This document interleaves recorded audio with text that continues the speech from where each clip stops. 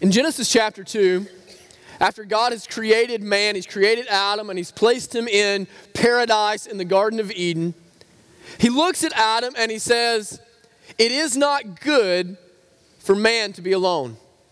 It is not good for man to be alone." Of course, we know that at that point he gives to man this great gift, a wife, Eve. But I don't think we should just think of Genesis chapter 2 and it not being good for man to be alone in the context of marriage. I think what we see there right out of the gate in the beginning of the Bible, according to God's perfect design, before sin has ever even come and infiltrated the creation, is that human beings, you and I, were built for relationships. You and I were wired, engineered to live in relationship with one another, in friendship with one another. Not only are we built to live in friendship with one another and relationship with one another, but that speaks to the reality that we are in fact built for relationship with God himself. That God has placed in man something that no other creature on all of the earth can claim. The need, the desire for companionship and friendship and relationship to persevere through the course of our lives. Well, what all of us know is because we've had some experience with relationships, don't we? And so what we know is that there is no greater potential for joy in our lives than through our relationships. And at the very same time, there is no greater potential for sorrow and pain and hardship and tears than through our relationships with people, isn't there? And not only is this true in our general friendships and in our general relationships and in our familial relationships and in our work relationships, but it's just as true within the life of the church.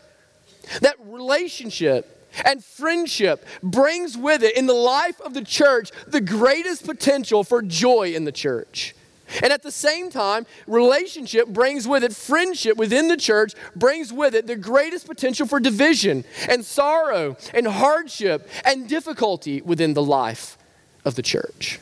And so what we're going to see this morning in an extraordinary letter that Paul wrote is we're going to see Paul explaining to us the form that Christian relationships and Christian fellowship and friendships are to have within the life of the church, within the life of the New Testament believer. So if you have your Bibles, turn with me to the New Testament epistle of Philemon. Now, some of you are like, I didn't even know a what, like, is that something you order at IHOP? All right, so that's toward the end of the New Testament.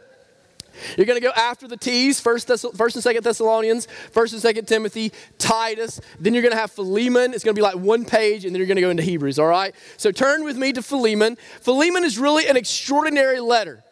And it's extraordinary because it may just be the most personal of the recorded letters that we have of Paul. And so we have Paul in the letter of Philemon writing to his friend on behalf of his friend. And so we're going to see a lot of opportunity here to learn about the nature of Christian friendship and Christian fellowship within the discipleship community, okay? So in the book of Philemon, if you would stand with me, or it's hard to call it a book, in the letter of Philemon, we're going to read it together, and we'll just read the whole letter in its completion since it is so short. God's inerrant word says, Paul, a prisoner for Christ Jesus, and Timothy, our brother. To Philemon, our beloved fellow worker, and Apphia, our sister, and Archippus, our fellow soldier, and the church in your house. Grace to you, and peace from God our Father and the Lord Jesus Christ.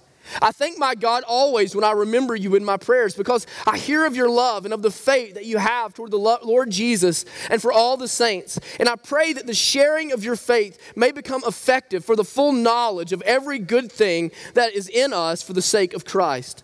For I have derived much joy and comfort from your love, my brother, because the hearts of the saints have been refreshed through you.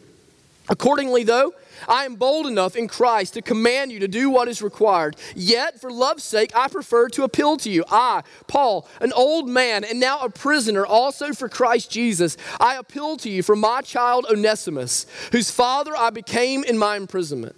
Formerly, he was useless to you, but now he is indeed useful to you and to me. I am sending him back to you and sending my very heart. I would have been glad to keep him with me in order that he might serve me on your behalf during my imprisonment for the gospel, but I prefer to do nothing without your consent in order that your goodness might not be by compulsion, but out of your own accord. For this perhaps is why he was parted with you for a while, that you might have him back forever, no longer as a bondservant, but more than a bondservant, as a beloved brother, especially to me, but how much more to you, both in the flesh and in the Lord. So if you consider me your partner, receive him as you would receive me. If he has wronged you at all or owes you anything, charge that to my account. I, Paul, write this with my own hand. I will repay it, to say nothing of your owing me even your own self. Yes, brother, I want some benefit from you in the Lord. Refresh my heart in Christ. Confident of your obedience, I write to you, knowing that you will do even more than I say. At the same time, prepare a guest room for me, for I am hoping that through your prayers I will be graciously given to you. Epaphras, my fellow prisoner in Christ Jesus, sends greetings to you. And so do Mark, Aristarchus, Demas, and Luke, my fellow workers. The grace of the Lord Jesus Christ be with your spirit. May God bless the reading and the preaching of his inerrant word this morning. You may be seated. Eugene Peterson, the Bible commentator and translator, says this: his love of God affects our daily relationships. And perhaps there is no place in all of the Bible, certainly in all of the New Testament, in which we see this more clearly, how our love for God, our love for the gospel, our abiding in Christ affects the relationships that we have with each other, affects the friendships that we have one another. When Paul writes this letter to Philemon, he is writing this letter into a situation that is both personally painful and socially complex for Philemon. See, Philemon was an apparently wealthy man, a man of means. We can gather that because in this day was a day in which most people typically lived in a single room with their entire family. And so you might have one dwelling that housed multiple families within single rooms. But what do we see about Philemon? Philemon has his own house. In fact, he has a house that is large enough in which the local church actually comes and gathers there. When they gather for worship and the singing of the psalms and the hymns and the spiritual songs and the taking of the ordinances, they are gathering in Philemon's house. Not only that, but we see that Philemon must have had an estate that was large enough that it required and could afford to have bondservants or slaves that would go out and accomplish the work of the estate and manage the work of the estate. And so we have Paul here writing to Philemon on behalf of his new convert, on behalf of his newly found friend, Onesimus. Onesimus had been a slave in Philemon's house. He apparently had been a forever thorn in the side of Philemon, though. Paul even says, he's been useless to you. Like forever, he's been useless to you. He's been of no benefit to you. He's been of no help to you. And so Paul is writing to Philemon because Onesimus has apparently robbed Philemon, stolen for Philemon, taken those things that he had stolen and fled and ran away from Philemon's estate as far as he could get. As a matter of fact, Paul here is in a Roman prison. And so if Philemon has made it all the way to Rome, Onesimus and Philemon were from a place called Colossae. And Colossae was some 1,300 miles away from Rome. And so you can see how far Onesimus has fled from Philemon. Now, when we come into this letter, I think the central theme of the letter is that of fellowship. The central theme of the letter, of Paul's letter to Philemon, is that of fellowship. And I say that because there's a Greek word. I try not to throw a lot of Greek words at you because frankly, I don't know very many and I'm not very good at it and that don't make a lot of sense to us. But I think there's some words that we should really learn in the life of the church. And the Greek word for fellowship, which is koinonia, is one of those words that we should learn. It's a frequently found word and it's a massively important word in the life of the church. And though we don't see it translated as fellowship in the English Standard Version or probably any of the versions that you've read this morning, we know that the word fellowship is used twice, though interpreted differently in the life of the letter. So we see it once in verse 6. He says, I pray that the sharing of your faith may become effective for the full knowledge of every good thing that is in us in Christ Jesus. So if you want to circle the word sharing in your Bible, the word sharing there is the same word as fellowshipping. When we read verse 6 together, our tendency, when we think about sharing the faith, what do we think about? We think about evangelism, right? We think about going to our unchurched coworkers or our lost family members, or going to a place like Zimbabwe and sharing the faith that they can hear the gospel and come to the gospel. But that's not what Paul is talking about here. Paul's not talking about sharing the faith with those that are unchurched. Paul is talking about sharing the faith with those within the church, about fellowshipping in the faith. Fellowshipping together in such a way in which you are giving your faith to your brothers and sisters of the faith. Fellowshipping with one another in which you are literally taking the love of the gospel and the passion of the gospel and the transformative hope of the gospel, and you are offering it to your brothers and sisters in friendship and fellowship day in and day out. Now look with me to verse 17. Verse 17 says, so if you consider me your partner, receive him as you receive me. Circle the word partner there. The word partner there, again, comes from the word koinonia, meaning fellowship. So literally what Paul is saying in verse 17 is, so if you consider us to have rich fellowship with Onesimus as you would fellowship with me. Have friendship, have partnership, take investment in Onesimus's life, just as you would if I, Paul, were to come in and be with you. And so fellowship is at the very center of what Paul is teaching. He's teaching about the nature of true gospel, New Testament, authentic, genuine. Let me think of another adjective, fellowship within the life of the church. Now, we Baptists have kind of hijacked this word fellowship, haven't we? Huh? We've kind of diluted this whole concept of fellowship, because we have fellowship halls, and we have fellowship ice cream, and we have fellowship time in Sunday school, and fellowship time in church, and we have fellowship fried chicken. Oh man, we have fellowship fried. You know, one of the things I found out here, we can have an event. We can be serving spaghetti. It can be a spaghetti supper. And you know what shows up? A bucket of fried chicken. We can be having a wild game dinner. And do you know what shows up at the wild game dinner? Domesticated chickens. We can be having an ice cream fellowship, and somehow, magically imported into the midst of our cafe is fried chicken.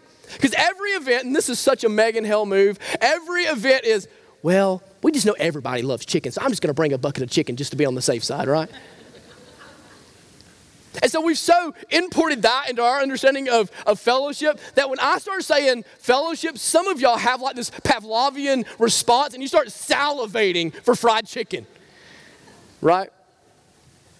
But what Paul is teaching us is that fellowship is much deeper than that.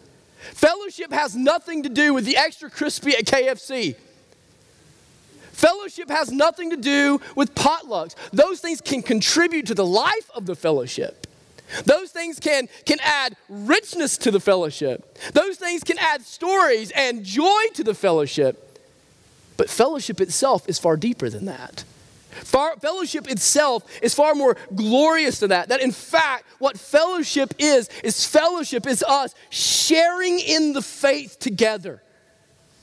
It's partnering together in the life of the gospel, in the life of the church. It's bringing whatever it is I have in my life, and it's bringing it to the table and saying, church, share in it with me. The Lord has given me a home, share in it with me. The Lord has given me a truck, share in it with me. The Lord has given me plenty to eat. Do you need something to eat? Share in it with me. The Lord has given me the ability to sustain in faith through the middle of hardship. Would you share in that with me? The Lord has given me joy while you're in a season of sorrow. Let me share my joy with you. The Lord has in this day given me certainty in the cause of Christ and in the salvation that I have in Christ. Let me share that with you while you're in a season of doubt. Let us partner in the gospel together for the advancement of the King. Let us share our faith with one another that we can persevere in friendship together and in dedication to God. Let us fellowship together in richness and in truth. And everything that is our life is your life. And everything that is your life is now my life, because we have been bonded together in New Testament genuine fellowship, so much so that we are able to share our faith, the very essence of who we are in Christ, with one another. Fellowship isn't something that's scheduled within the church. Fellowship, brothers and sisters, is the very essence of the church itself. You see, in 1 Peter chapter 2, Peter says that we are living stones. That in other words, the way that God is going to build his church is he's going to find all of these broken sinners with all of our stories and all of our skeletons and all of our baggage. And being alive, he's going to transform us into the building blocks of his kingdom.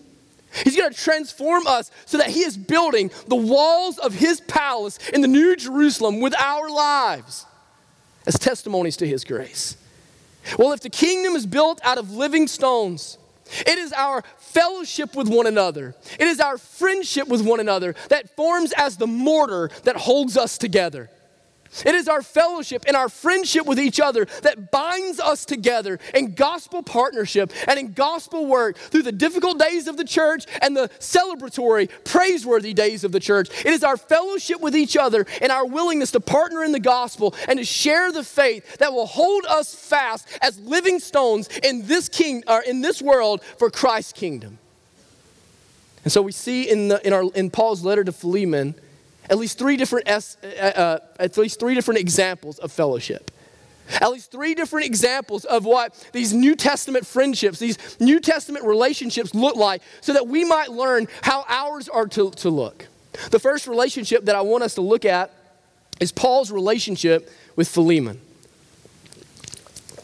Paul's relationship with Philemon. Now, what's really neat about the way Paul comes into this is he comes in, and the ESV says that Philemon, you are my beloved fellow worker.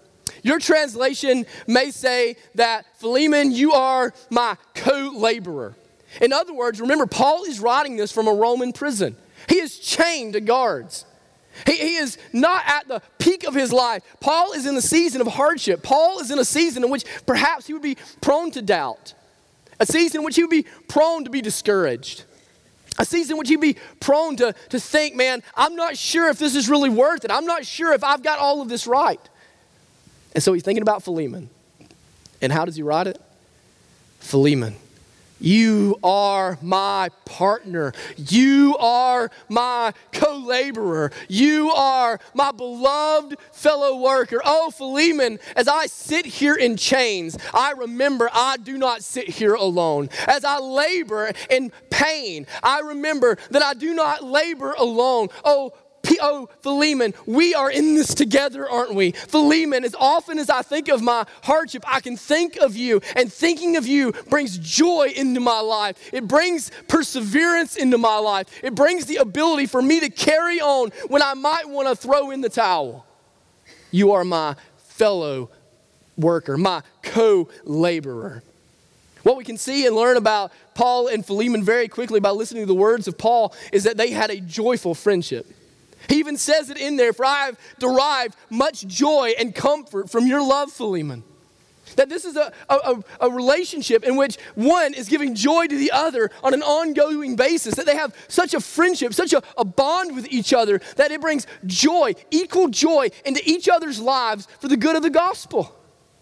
So if you read verse 19, I think in verse 19 what we see there is that Paul was actually the one that led Philemon to Christ. That Philemon had come to Christ under the teaching and the preaching and the ministry of Paul. And it seems as though from that day forward, a friendship had been formed that had not been broken. A friendship had been formed that would enable them to continue on together, even this point which Paul believes that he can with confidence write a difficult letter to his friend. It seems that Philemon likely had the spiritual gift of encouragement. Read in verse 7. He says in verse 7, "For I have derived much joy and comfort from your love, my brother, because the hearts of the saints have been refreshed through you." In other words, what is Paul commending Philemon for there? He's saying, whenever I hear about what's happening in Colossae, whenever I hear about what's happening in your life, my brother, I'm always hearing reports and testimonies about how you have been a blessing to one of your brothers or your sisters. I'm always hearing the report of how when they are in a hard time, you are building them up. When they are discouraged, you are lifting them up. I'm always hearing Philemon about how you are refreshing your brothers and sisters in the gospel. In fact, if you were to go all the way through verse 17, what you would learn is that's what Paul's saying about here. He's saying, release or obey what I'm saying in Onesimus, that you might in fact refresh my own heart. In other words, it seems that Philemon had a tendency of encouraging other people. Philemon had a tendency of making other people feel good and feel encouraged and feeling as though they can press on, being refreshed in their joy with each other. You know what? That's what it's supposed to look like in the church. That's what it's supposed to be like in our relationships with each other. Our friendships with one another are supposed to be filled with refreshing joy. Our relationships and our friendships are supposed to be places of encouragement. There will be no greater joy in our church than our ability to fellowship with one another with refreshing joy. And to bring refreshing joy into the life of our brother and into the life of our sister. Because we live in a discouraging world, don't we, church? Don't we live in a discouraging world? Man, some of you've got family members that are battling illnesses that you can't even see the end of. You don't know sometimes how you're going to make ends meet or how that's going to work together. Some of you have been betrayed by a husband or a wife. Or you're going home to a marriage and you smile at church, but you're at each other at home. You go to work and it's like nothing you can do is good enough and the boss is always breathing down your neck. No matter what you're doing, you're running on a hamster wheel and you can't ever make any progress. You can't ever get to where you want to be.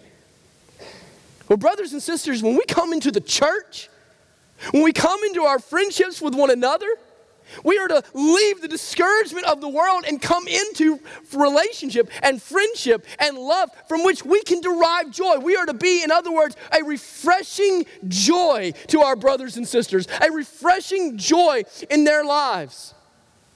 So are they going through a hard time? Are they bearing the burdens of life? I'm going to come in. I got your back, man. I got your back. I'm going to bear this burden with you. And as long as you bear it, I'm going to bear it too. Because we're going to be in this together. We are partners in the gospel. We are sharing in our faith with one another. Maybe you're in sin. You're in sin and you're thinking, you know what? This thing's hopeless for me. I'm obviously worthless to the gospel. There's nothing, as much as I want to live for Christ, I just keep on messing up. I keep on blowing it up. I keep on failing. You know what you need? What you need is a friendship of refreshing joy. What you need is a brother or a sister to come and put your arm around you and remind you, man, there ain't nothing that Jesus can't overcome. There's nothing which his grace won't cover. There is nothing through which he won't sustain you. And so as evidence of that, I'm going to walk through this with you. As evidence of that, I'm going to help you be accountable. As evidence of that, I'm going to walk with you that you might live in Christian victory and gospel power. I'm going to do that with you. I am going to refresh you in joy. Would that be a place y'all be excited about coming? Wouldn't that be a place you'd be excited about coming? See, fellowship isn't about eating fried chicken. Fellowship is about refreshing one another in Christ, refreshing one another in joy. Let me ask you, in this world of discouragement, do you stand out as an encourager? Do you stand out as an encourager? When your brothers and sisters in the church come to you, do they leave refreshed in joy? Or they leave pessimistic and negative, beaten down? When your kids hear you talk about the faith, are they being refreshed in joy or turned away from the church? When your lost family members come together with you at Christmas and at Thanksgiving, do they come and do they see in your house a house of encouragement and a house of refreshing joy that would draw them into the gospel? There is nothing that will cause you to stand out in this discouraging world like being an encourager. And it's going to take work. It's going to take work. Being an encourager in a discouraging world is not easy. Because we ourselves face discouragement day in and day out, don't we? And so we must resolve in Christ to share in the faith and to refresh one another in joy. The thing that stood out to me most about this letter was the way that Paul broaches this difficult subject with Philemon, though. Paul, he comes and he says, I could come to you with apostolic authority and I could demand this of you. I could come into your life and I could write this letter in such a way that I have all of the authority of Christ and all of the authority of the church. And I could say, I demand you, Philemon, to receive back Onesimus and to emancipate Onesimus for the glory of the gospel. I could demand that of you, Philemon. But I'm not going to do that. Rather than demanding that from you, I'm going to appeal to you in love. I'm going to appeal to you as a friend. I'm going to appeal to you in joy. I'm going to appeal to you as my brother in Christ. So I could come in and I could demand it, but instead I'm going to appeal to you. If this kind of relationship would get turned loose in the church, it would change the world's perception of the church. Whenever we have difficulties, whenever we have disagreements, you know what we do? We come up with this speech in our own minds of confrontation and difficulty so that we can put our brother or our sister in their place so that we are shown to be vindicated and right and they are shown to be small and wrong. We may not do that on purpose, but too often that's how it plays out, isn't it? But what if we went like Paul to Philemon? What if we went like Paul to Philemon and said, you know what? I could come to you with the authority of the Bible and say, thou shalt. But instead, I'm going to come to you and I'm going to appeal to you in love. I'm going to appeal to you as my friend. See, difficult conversations in the church, discipleship conversations in the church, direct, hard teachings in the church, they must come in the context of gospel fellowship and gospel friendship. They must come for the purpose of refreshing one another in joy. They must come as an appeal, as an encouragement to the Spirit of God and the transformation of the gospel that the person has received. Not as something to put people in their place, but instead anchored in true, abiding, encouraging friendship. There's two things that's true, right? If that's going to happen, there's two things that must be true.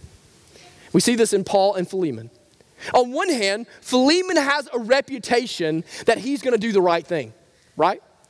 Paul comes to you and he says, look, I know that you're going to obey. I've seen that you will obey. I know that you love Christ. I know that you want to honor Christ. As a matter of fact, Philemon, I know that when I write to you on behalf of Onesimus, that you are in fact going to do much far greater things than I'm even asking you to do.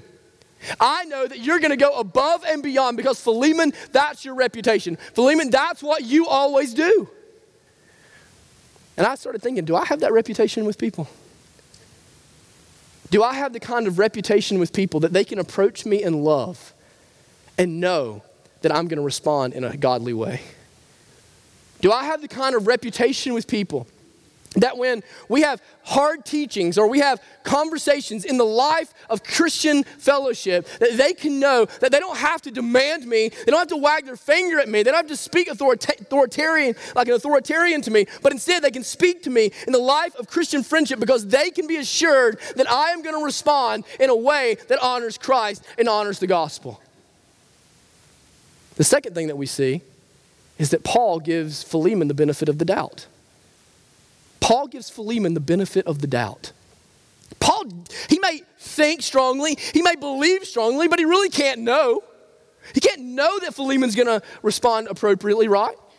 And so instead what Paul does is Paul says, I'm going to believe in you and I'm going to trust in you and I'm going to give you, my brother, the benefit of the doubt that you're going to do what you should do, that you're going to do what's right.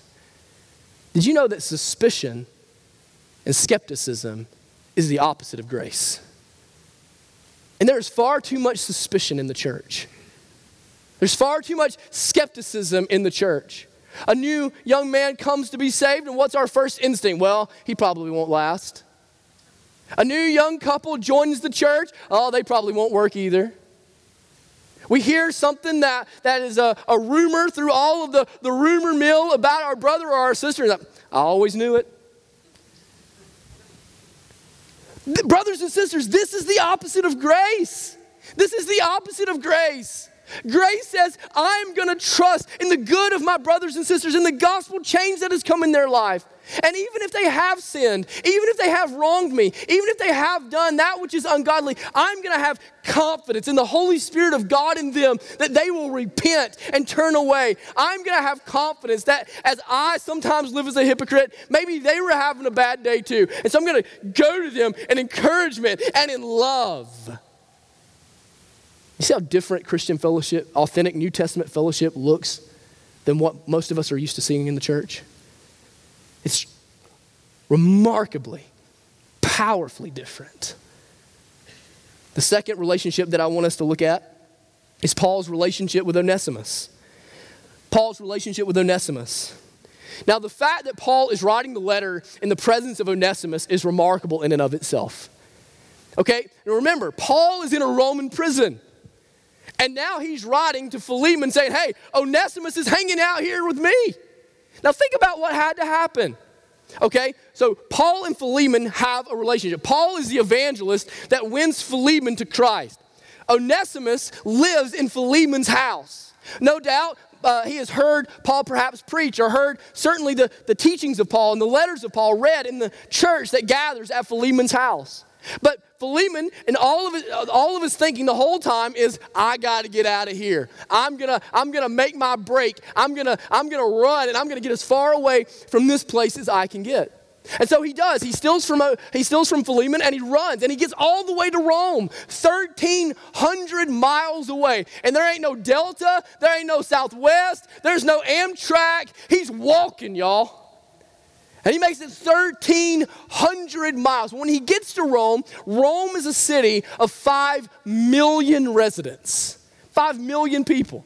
If there was ever a place in the ancient world where a runaway slave could blend in with the crowd and be lost in the midst of the population, Rome was it. And Paul, he can't go out looking for Philemon. He can't go looking for Philemon. He's chained up in a cell. And yet, in what appears to be random, in what appears to be chance, there's a divine appointment orchestrated by God himself so that Onesimus, the runaway slave, is there right with Paul, the bound evangelist. And Paul wins him to the faith. Paul does what Paul always does. He begins to share the gospel of Jesus Christ with Onesimus. And he says, Onesimus is now my son in the faith. As a father is to his son, so I am to Onesimus. And what we begin to see is the way this relationship of spiritual parenthood begins to play out in the life of Paul. It's beautiful. Paul takes ownership of Onesimus. Paul takes ownership of what's going to happen to him. He says, he tells Philemon, I'm sending you my very heart when I send him to you. In other words, the way that you treat him is going to determine the joy that I have. Because when I send him to you, I'm sending to you that which I love so dearly, that which I'm so passionate about. So however you treat him is going to be in proportion to the joy that I'm able to have, because I'm sending to you my son. That's what it looks like to be a parent, isn't it? You know, I heard a parent say this one time, you're never happier than your most miserable kid. You're never happier than your most miserable kid. And you know what? There's a lot of truth in that, isn't there? There's a lot of truth in that. Because you take ownership of the hardships of your children. You take ownerships of the difficulties of your children. You take ownerships of the sorrows of your children. You take ownership of the sins of your children. You take ownership of the failings of your children, over the successes of your children. And when your children weep, you weep. When your children are joyful, you are joyful. When they are miserable, you are miserable, because you take ownership of your children and you love your children. This is exactly what it's to look like in the church. that we are all to be spiritual parents and to have spiritual parents, and we are to invest in one another and take ownership of one another and support one another so that we weep when one another weeps, and we are joyful when one another is joyful, and we celebrate when together, and we sob together. We do these things together because we are in this together. Is to take ownership of those that you lead to Christ, those that are behind you, so that you can invest the gospel into them. See, that's exactly what we're seeing with Paul. The question that comes out to me in this text is, why does Onesimus go back? Why does Onesimus go back? Onesimus has broke free. Onesimus, there is no way Philemon knows that Onesimus is 1,300 miles away in a city of 5 million people. He is broken free. Apparently he is not, at least for the long term, going to be incarcerated in Rome with Paul because he's being sent out. Paul himself is bound to a chain. It's not like he can just take him by the ear and walk him back to Colossae. Why does Onesimus go back? Onesimus goes back because he discovered what so many of us have discovered. You can't outrun your past. You can't outrun the skeletons in your closet.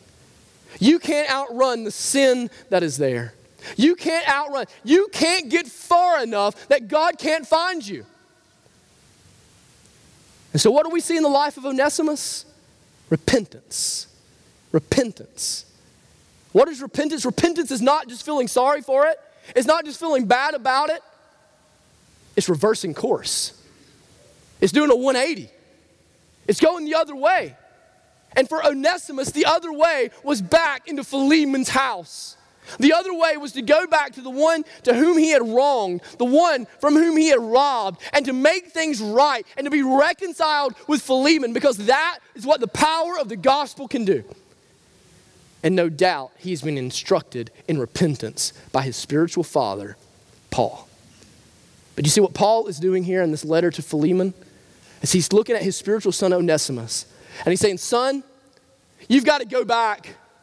You've got to go back and you've got to face your sin. You've got to go back and you've got to face Philemon. You've got to go back in repentance. But my son, you will not go back alone. I will be a part of this with you. I will walk this difficult road right beside you. I will vouch for you as the apostle Barnabas vouched for me. I will walk this road with you. You will not have to walk the road of repentance alone. That's what spiritual parenting is. That's what spiritual parenting is. You see, every single one of you needs to be a spiritual father or a spiritual mother. And every one of you needs a spiritual father or a spiritual mother. It is an inherent need that every single one of us that are sinners and broken need if we're going to grow in Christ and be godly in Christ. This is what we've missed in the church through cattle call evangelism.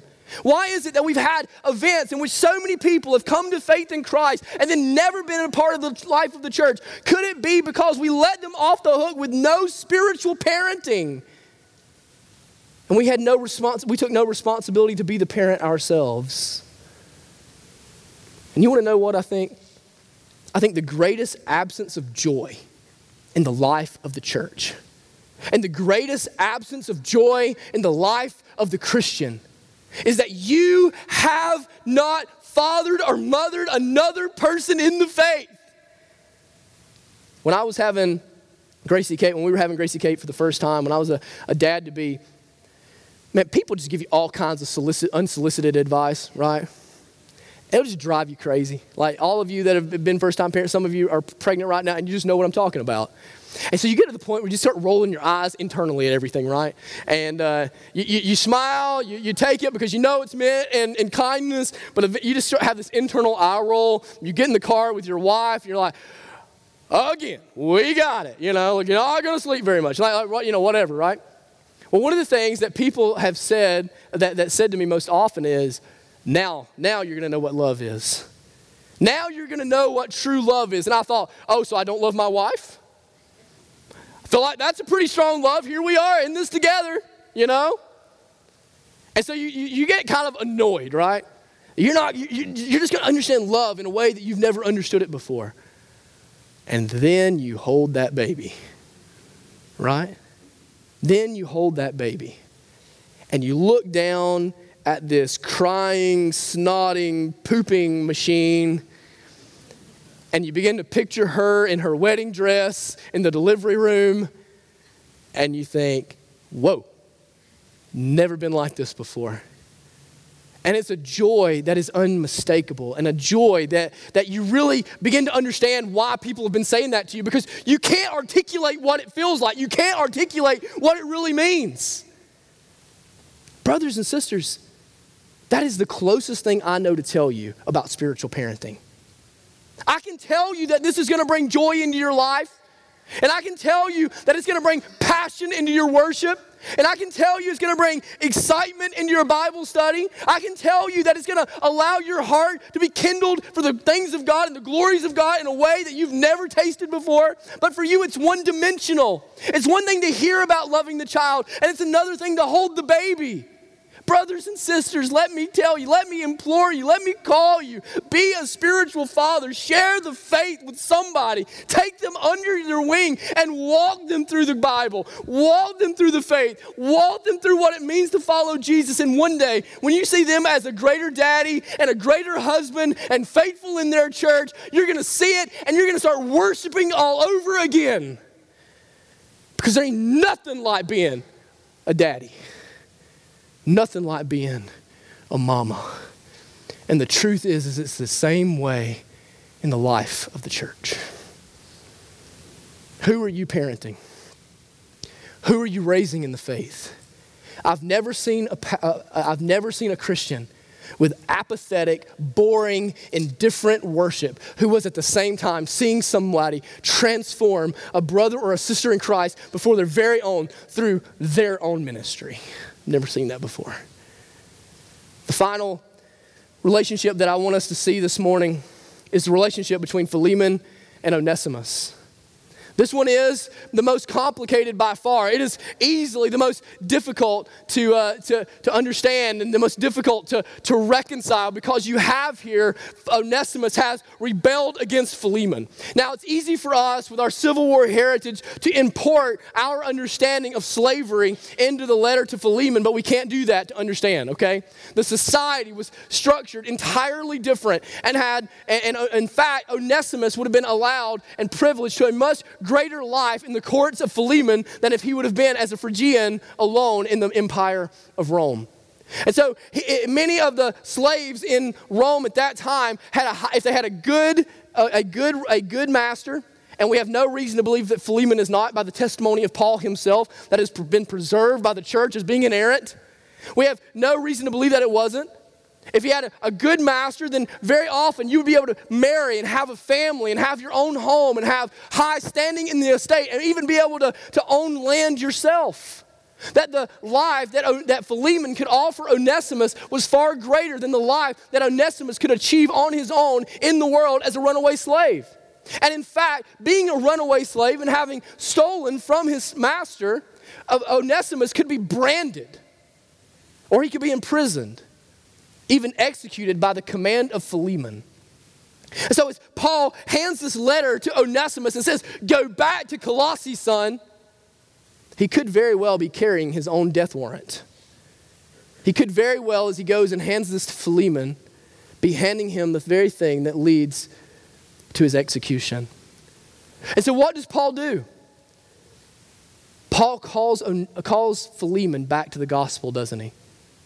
He calls Philemon back to the gospel. And he says, he does this by giving himself as an example. He says, if Onesimus has incurred a debt, I will pay the debt. Receive not him as Onesimus, but receive him as me. In other words, let me be the mediator. What does this sound like, y'all? It sounds like Christ, doesn't it? It sounds like Jesus. What did Jesus do? Jesus stood before the Father and said, look, I know that he is your enemy, and I know that he has brought offense to you. I know that he has committed treason. I know that he has betrayed you, but receive them, Father, as you have received me, because I have adopted them, and now they are my brothers and they are my sisters. So bring them into your kingdom, not as slaves, but as sons and as daughters into your kingdom.